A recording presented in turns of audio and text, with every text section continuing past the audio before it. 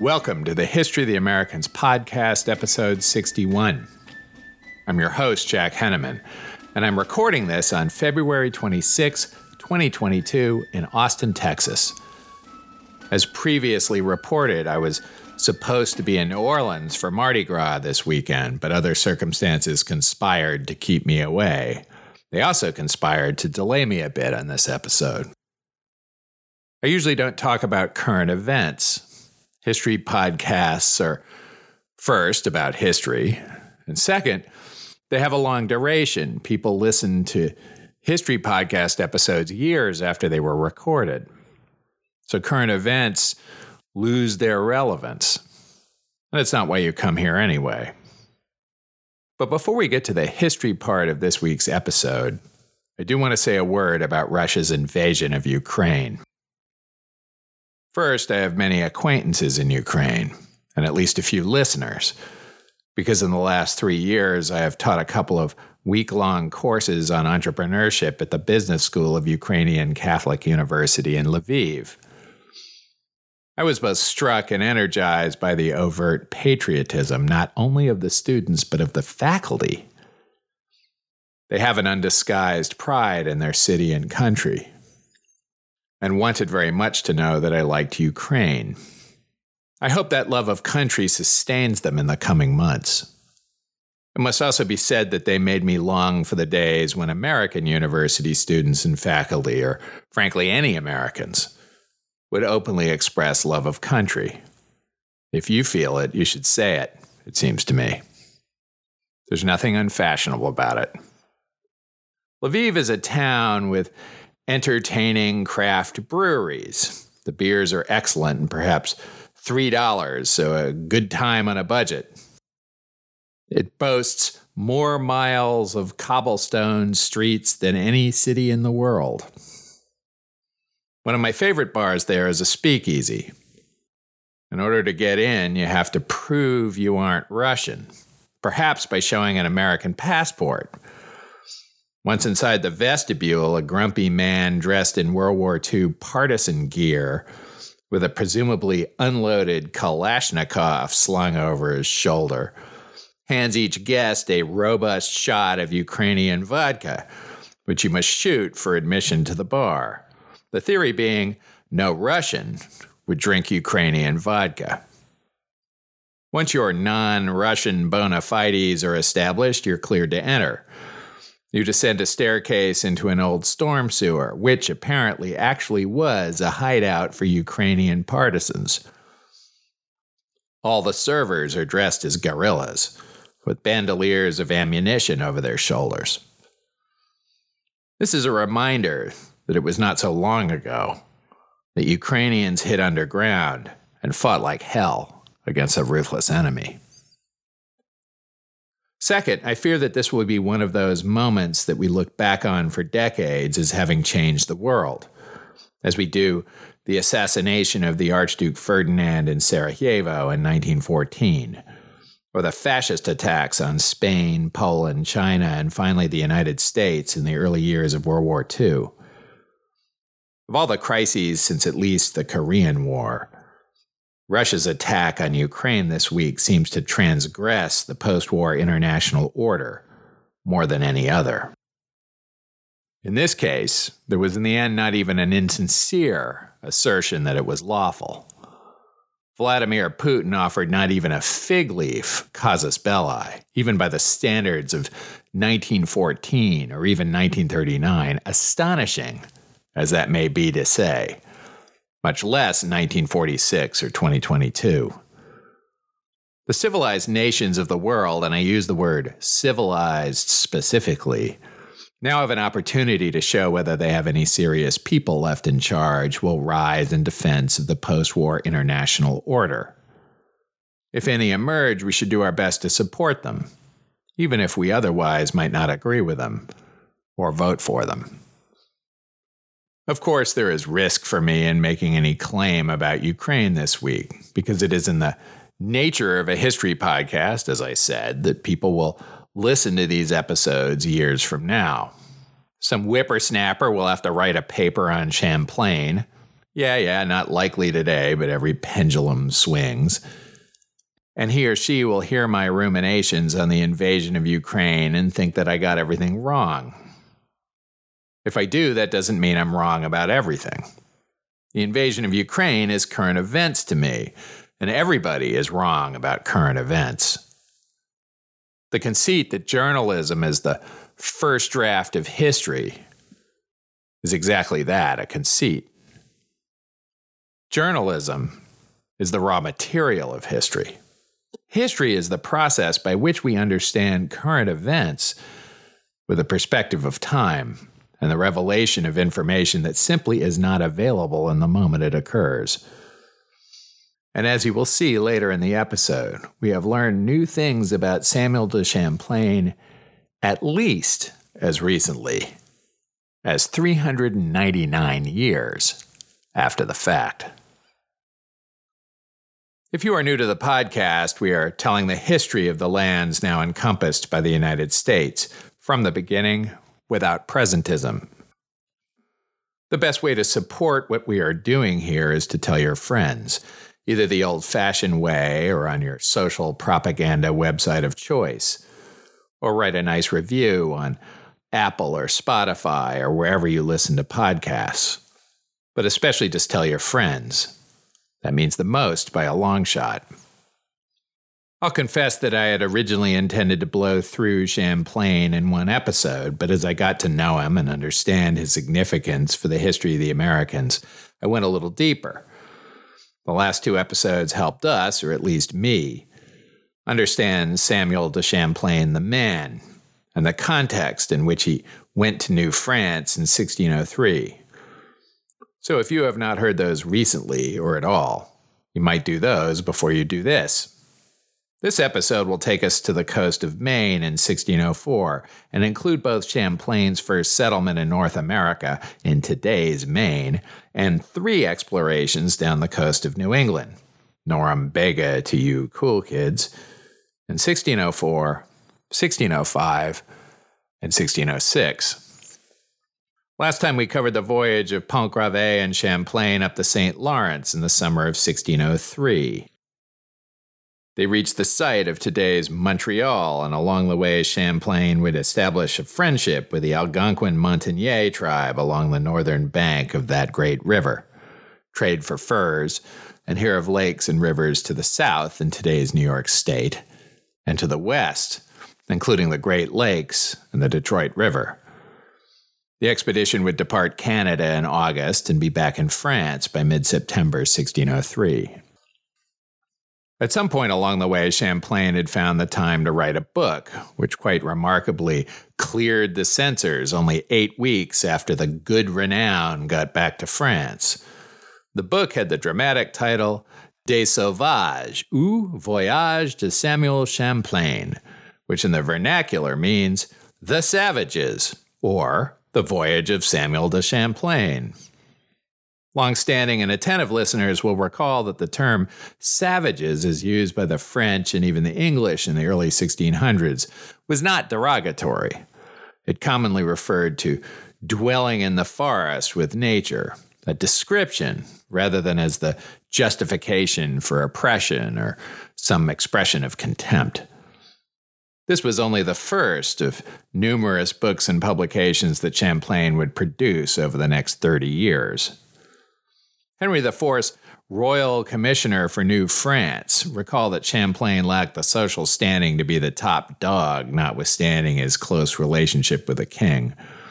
Aymon de Chaste had died while Champlain was away. Chaste had been brilliant and humane, loved and followed, so his loss was both a personal blow and had the potential to set back Champlain's vision, which had been Chaste's vision, of New France. Fortunately, there was a worthy successor. Henry IV appointed another man of Saintonge, Pierre Duguay Sieur de Monts, to succeed Chaste. Champlain and Sieur de Monts went right to work, building the case for a permanent settlement in New France. While the two men were close and worked together well, they disagreed over the optimal location for France's first permanent settlement. Champlain favored building the settlement in the fertile lands and among the hospitable Indians far up the St. Lawrence between Quebec and Montreal. Sieur de Monts, who outranked Champlain both bureaucratically and socially, preferred the Atlantic coast, some place in the land that had come to be known as Acadia, today's Nova Scotia, New Brunswick, and Maine. In Sieur de Monts' thinking, Acadia was much closer to France, and its southern reaches were the same latitude as his home of Saintonge. Champlain, always the team player, signed on notwithstanding his enthusiasm for Quebec, and the two of them set to pitching their case to Henry. By mid-November 1603, just as Champlain's book was going to press, the two had Henry's backing to build a French settlement on the coast of New Brunswick or Maine. Champlain and Sieur de Monts spent the winter and spring of 1604 recruiting something like 200 men, hiring 2 ships, and buying supplies. No complete roster of the expedition survives, but it included nobles of various ranks and gentlemen, soldiers, including a detachment of Swiss mercenaries, the toughest hombres of their era, experienced mariners, skilled artisans, and more than 100 workers. The artisans included surgeons, apothecaries, carpenters, sawyers, masons, blacksmiths, gunners, armorers, and locksmiths. These last were expert in the repair of gun locks. At Henry's specific request, they brought along 2 master miners who would know how to look for and identify precious metals. And in the spirit of inclusiveness and diversity, the notional Protestant de Monts and the notional Catholic Champlain recruited a Protestant minister and a Catholic priest. Their hostility for each other would reach almost comic levels. And when they both died in the rough winter ahead, Champlain would record that the men of the colony buried them in the same grave as if in a timeless embrace. The French sense of irony is not of recent vintage. There was also a group of designated hunters. David Hackett Fisher speculates that these hunters may have been gamekeepers on country estates in France. In New France, they would be loners, spending as much time as possible in the open air, ranging across the countryside.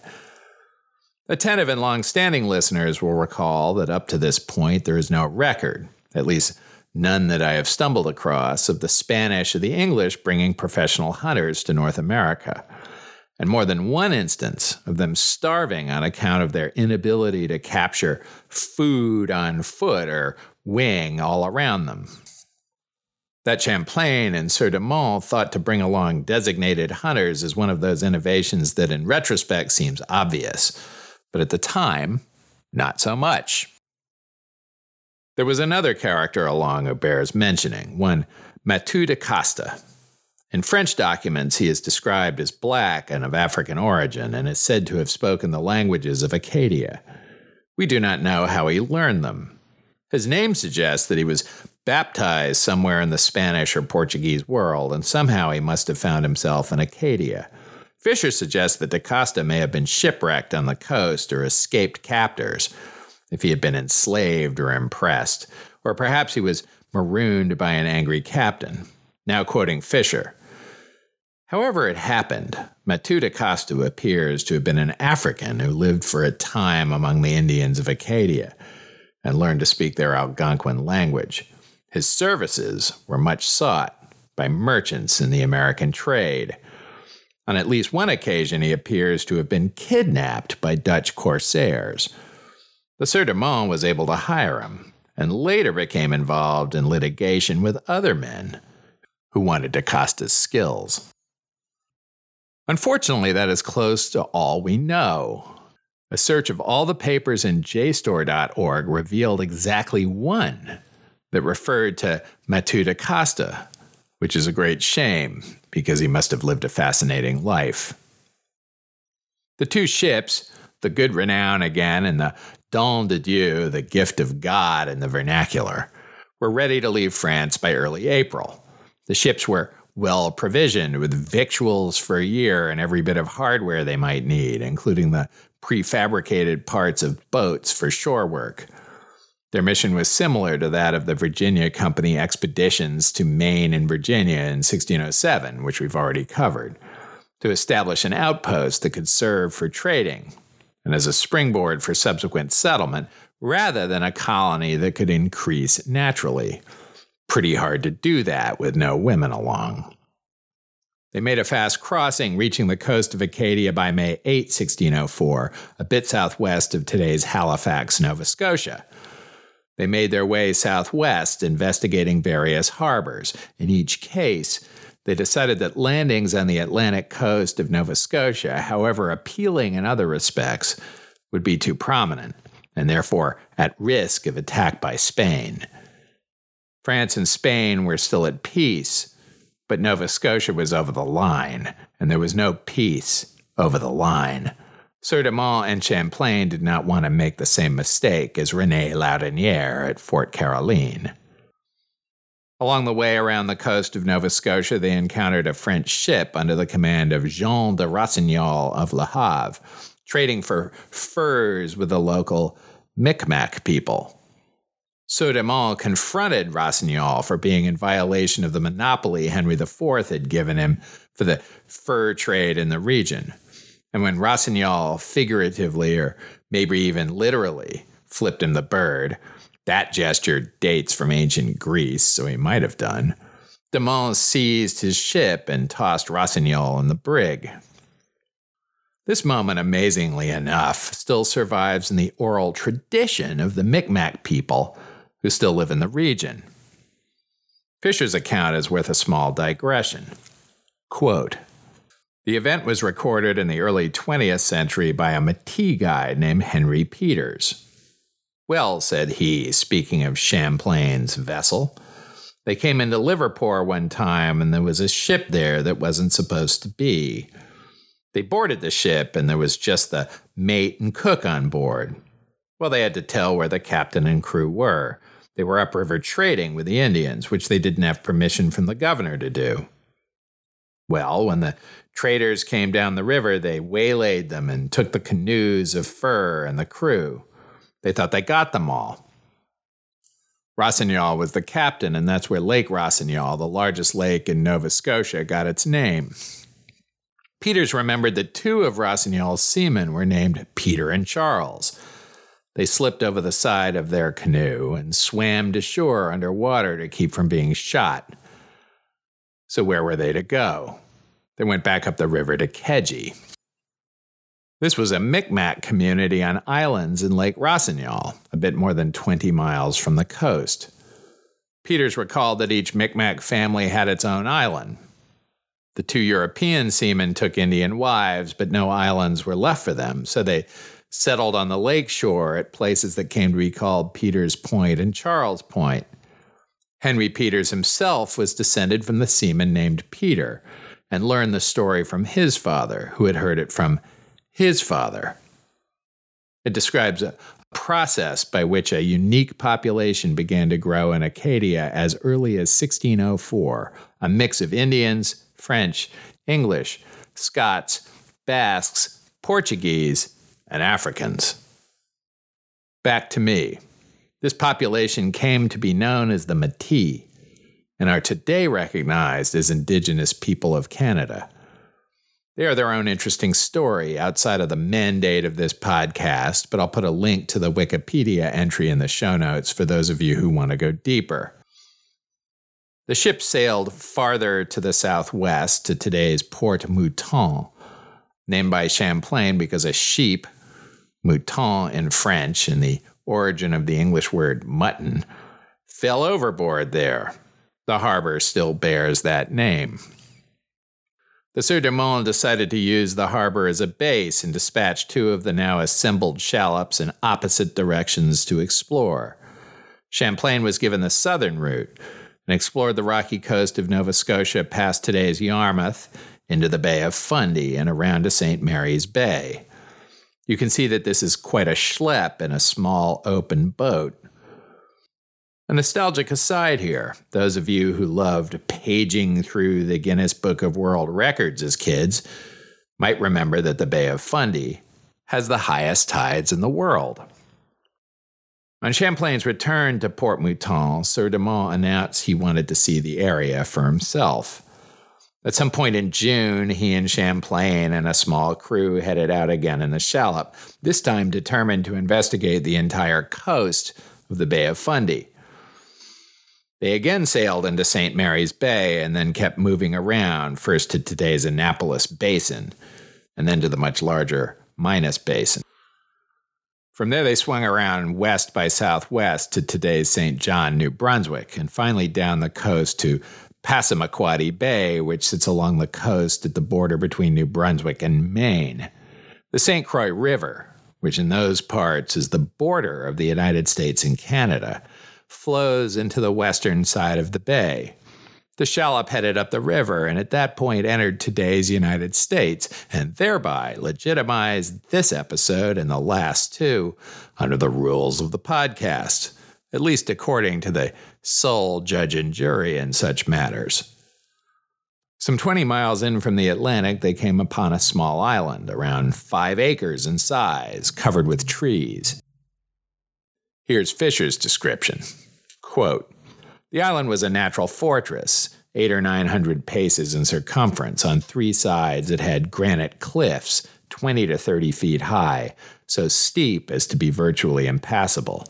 On the 4th side of the island, facing downstream, they found a small crescent beach of sand and clay, guarded by granite rocky outcrops called nubbles, which could bear the weight of ramparts and cannon. The island was attractive in other ways. In June, it looked lush and very fertile.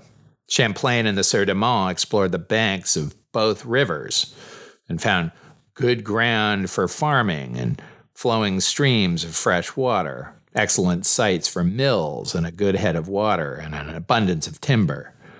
Upstream, they found deposits of copper ore, sand, clay, and building stone. The river teemed with alewives, bass, and shad. At low tide, Champlain found plenty of shellfish, such as clams, mussels, sea urchins, and sea snails, which were of great benefit to everyone. So that was it then. This would be the site of the first settlement of New France. They named the island St. Croix. Today it lies a mere 1,700 feet on the American side of the international boundary. On the Maine side of the river today, U.S. Highway 1 meanders by, ending around 150 miles to the north at the top of Maine, or a couple of thousand miles to the south at Key West. Unfortunately, the Sieur de Monts and Champlain chose poorly, but we'll get to that. The good renown and the gift of God soon joined the leaders of the expedition, and the men went to work very productively over the next 2 months. That their first step was to fortify the island is more evidence that security was the top priority. They built a barricade and emplacements for cannon. They cut down the island's trees, except for a ring around the shore and one big one that would sit in the middle of the settlement's central square. They built a big storehouse with a stone foundation and walls of timber covered with shingles. A governor's house went up, with a great fireplace built of brick brought from France, and heavy doors and window casements also imported. They built other houses and a bakery, a kitchen, a blacksmith shop, and a carpenter's shop. Champlain and the other gentlemen pitched in and built their own houses, no doubt with the help of the laborers brought along. But he worked side by side with the working men, a far cry from the Toffs at Jamestown a few years down the road, with a Spanish gentleman on the Narvaez expedition, both of whom had to be threatened with a no work, no food for you order. It would be another 180 years or so before the French would come up with liberté, égalité, and fraternité. But Champlain and the other men under his command understood the fraternité part already. The French cleared fields on the banks of the river and planted crops which sprouted well. Such gardens planted on the island itself, however, largely failed, unable to flourish in the sandy mid-river soil. And an Indian settlement sprang up on one of the banks, and the French built them a chapel. We do not know what the Indians thought of this. Maybe Mathieu de Costa suggested that they just play along. However, that might be said in Algonquin. In September, the Sieur de Mont ordered the Gift of God and the captured French ship home with most of the workers. He and Champlain stayed behind on St. Croix Island with 79 men. They were at roughly the same latitude as their home region of Saintonge on the Bay of Biscay in France, and so we can forgive them for expecting the weather to be similar. They were shocked when the first snow fell in October. The winter would be epic. The St. Croix River froze by early December. Then it would warm and the tide would break up the ice, and then it would freeze again. A jagged ice scape prevented any movement to the shore. The cider and wine froze except for some fortified Spanish wine. Their only source of water was melted snow. Fortunately, they had a lot of that because 3 feet of it fell in early January, burying the small settlement. Their only food was dried provisions and salted meat. By midwinter, scurvy set in and the settlers began to die. The surgeons didn't know why, so they performed autopsies on the bodies, but found no cause they understood. Champlain's account of this was confirmed only in 2003, when forensic pathologists examined remains discovered on the island by archaeologists. According to Fisher, they were impressed by the skill of the French surgeons 399 years earlier. Champlain believed, correctly, that scurvy was a dietary disease, but he thought it came from excess salt, rather than the absence of fruit and vegetables. It would still be decades before it would be widely understood that eating citrus fruit in particular would cure scurvy, and vitamin C would not be isolated until the 20th century. But long-standing listeners of the podcast know that experienced sailors had solved the problem elsewhere. On his circumnavigation in 1578 and again in 1580, Francis Drake stopped an outbreak of scurvy in the Strait of Magellan by sending his men into the woods to find edible greens and cooking them with seaweed and oysters in a stew. A second time on the west coast of Africa, after his impossibly long run from Indonesia across the Indian Ocean, Drake went ashore for fresh fruit to feed his scurvy-ridden sailors.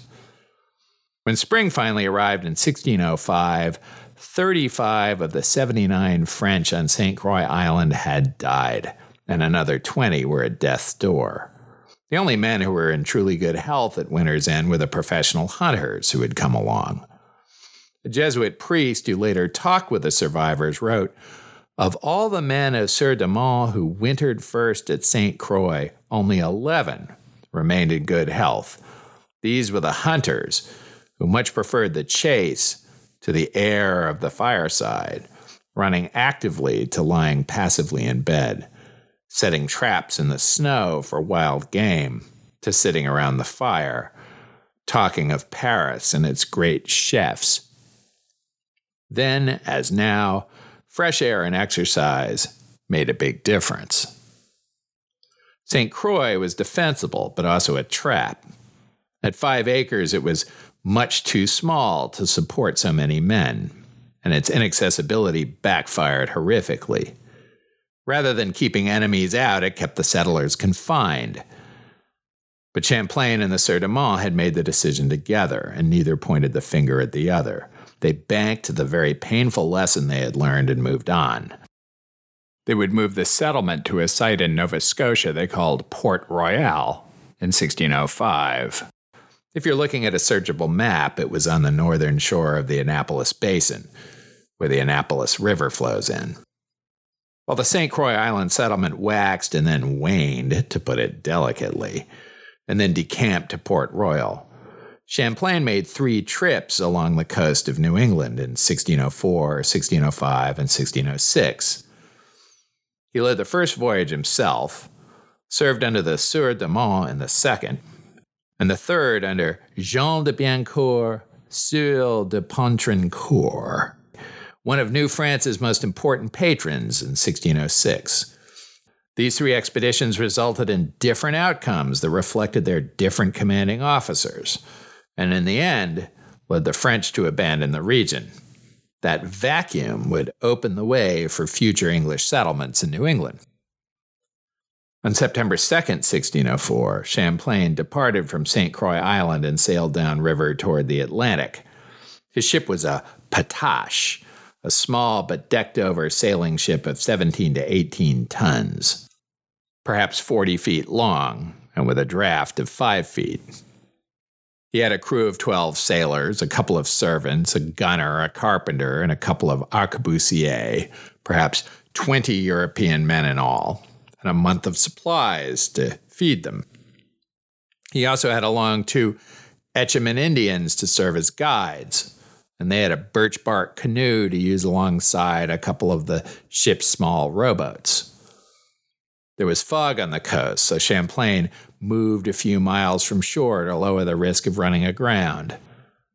About 20 miles south by southwest from the mouth of the St. Croix River, Champlain came across a cluster of rocky islets covered with thousands of Atlantic puffins, a hilarious-looking bird. Find yourself a Google image. They're pretty cool. The islands themselves are known today as Machias Seal Island, and they are the subject of a persistent territorial dispute between the United States and Canada that, I kid you not, began with an ambiguity in Jay's Treaty of 1794. Today, the debate is mostly fanned by local politicians on both sides, with a dose of posturing over overfishing in the gray zone between the two countries. There's a Wikipedia entry that covers all of it. Not surprisingly, I find the whole thing hilarious. By September 5th, 1604, Champlain had reached a big island near the coast covered in low mountains with rocky tops. He named the island Mount Desert Island, or at least that's the English translation. It is the site of today's Bar Harbor, Maine.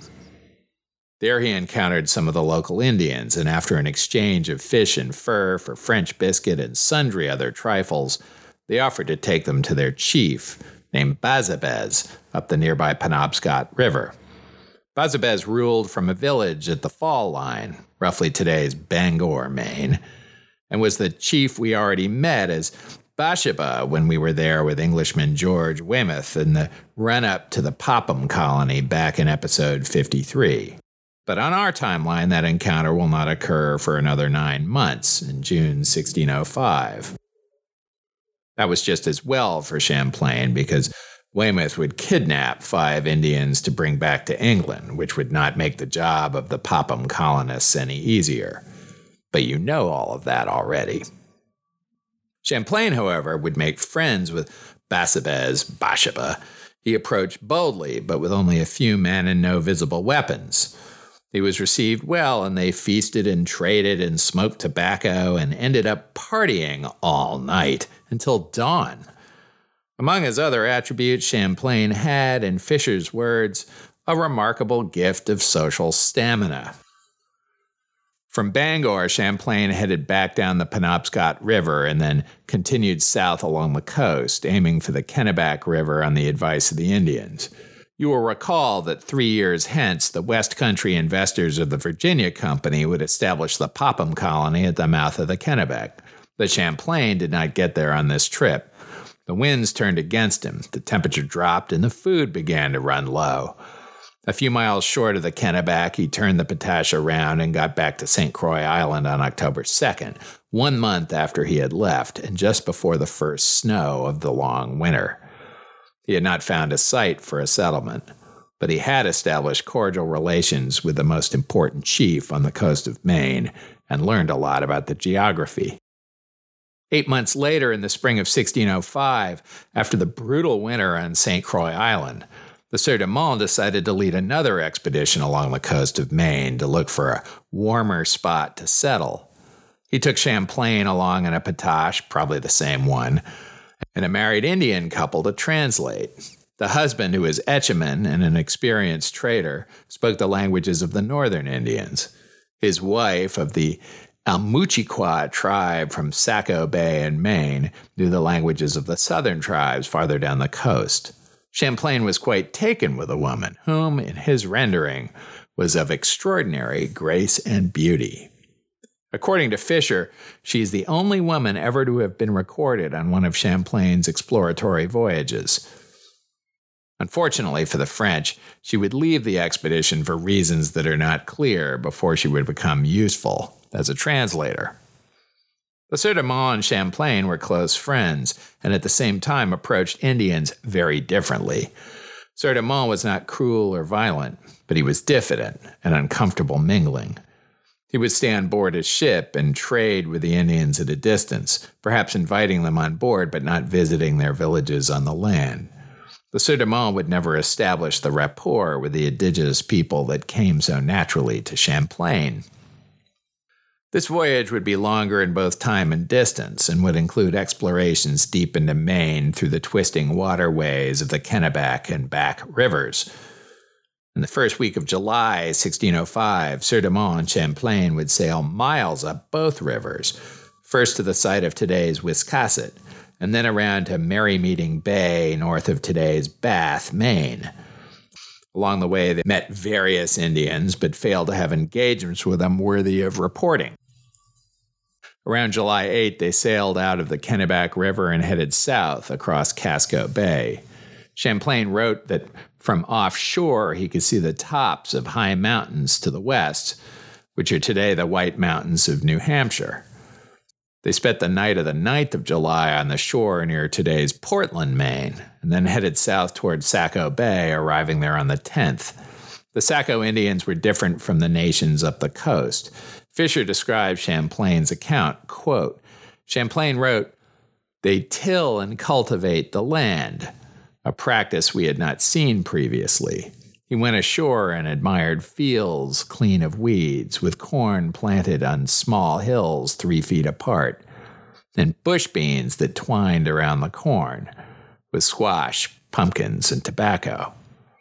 Very long-standing and devoted listeners will remember this as the Three Sisters method of cultivation, practiced widely among the indigenous peoples of North America back in the day, and described, I believe, in the second episode of this podcast series.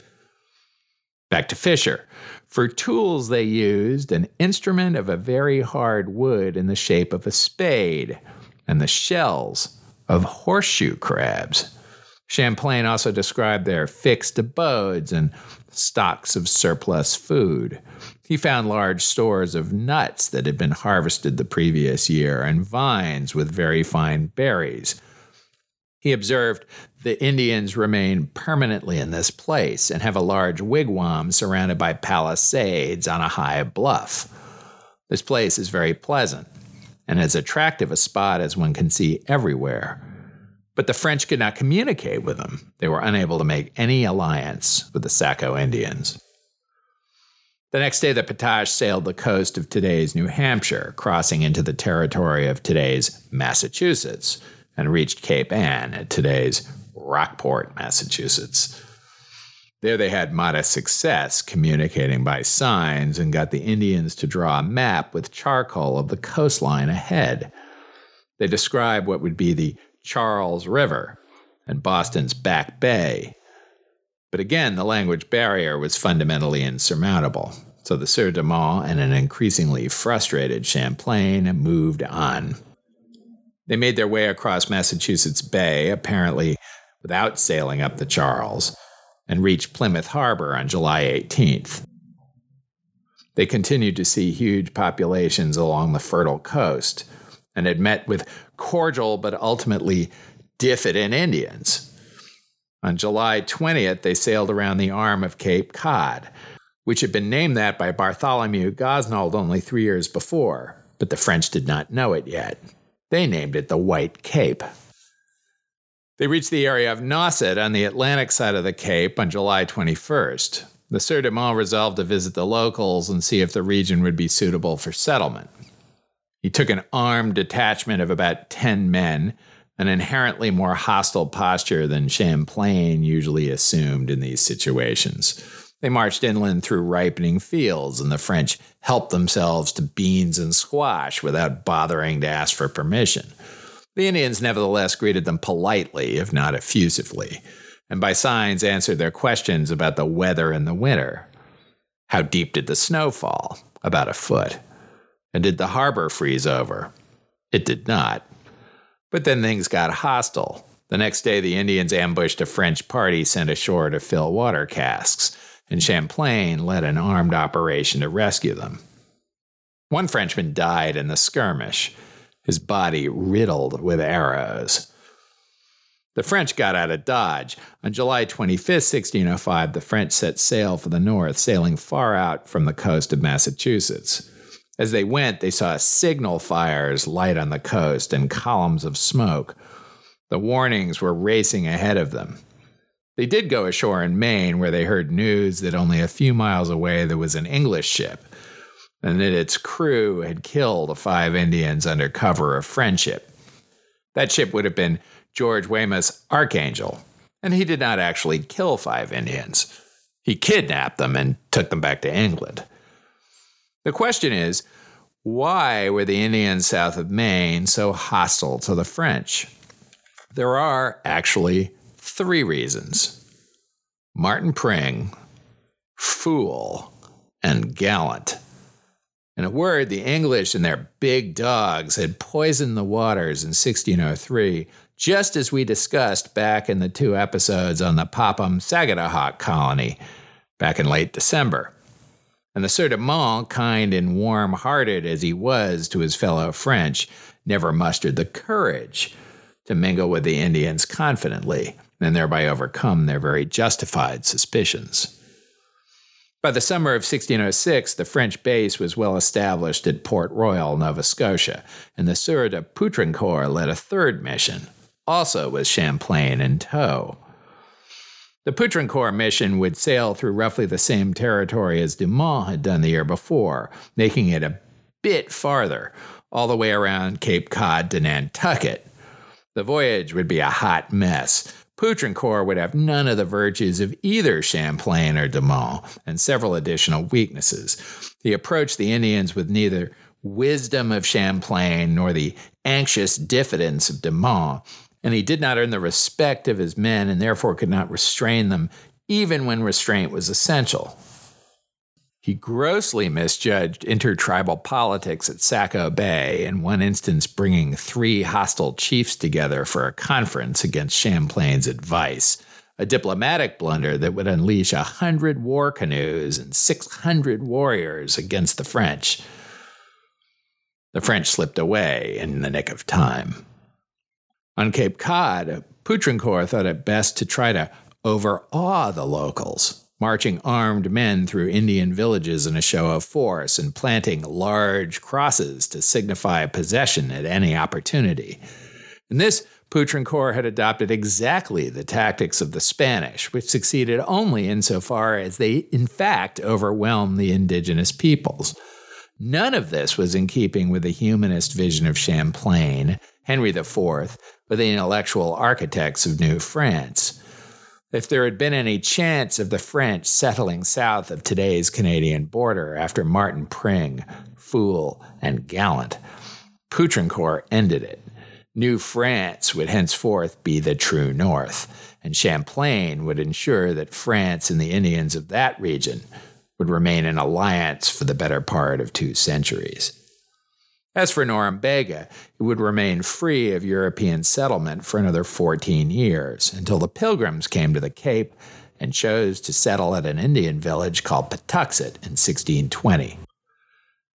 At that time, the huge indigenous population of the Dawnland would have collapsed, casualties of a virulent pandemic that would strike the region within 10 years of Poutrincourt's voyage of 1606. But we are not finished with Champlain. In 1609 and again in 1615, he would lead devoted Algonquin allies to war against the Iroquois of the region, and in so doing, end a long period of brutal war among the tribes of upstate New York, eastern Ontario, and southern Quebec. This is a convenient place to stop for today. This episode's a bit longer than I prefer, even without the usual happy-go-lucky soundbite, which I admit I was not in the mood to do. Thank you again for listening to the History of the Americans podcast. Your emails have been very encouraging. Please keep them coming. You can reach me with questions, corrections, eruptions of indignation, or pats on the back on the contact page for the website, thehistoryoftheamericans.com, or by email at thehistoryoftheamericans@gmail.com. Until next time.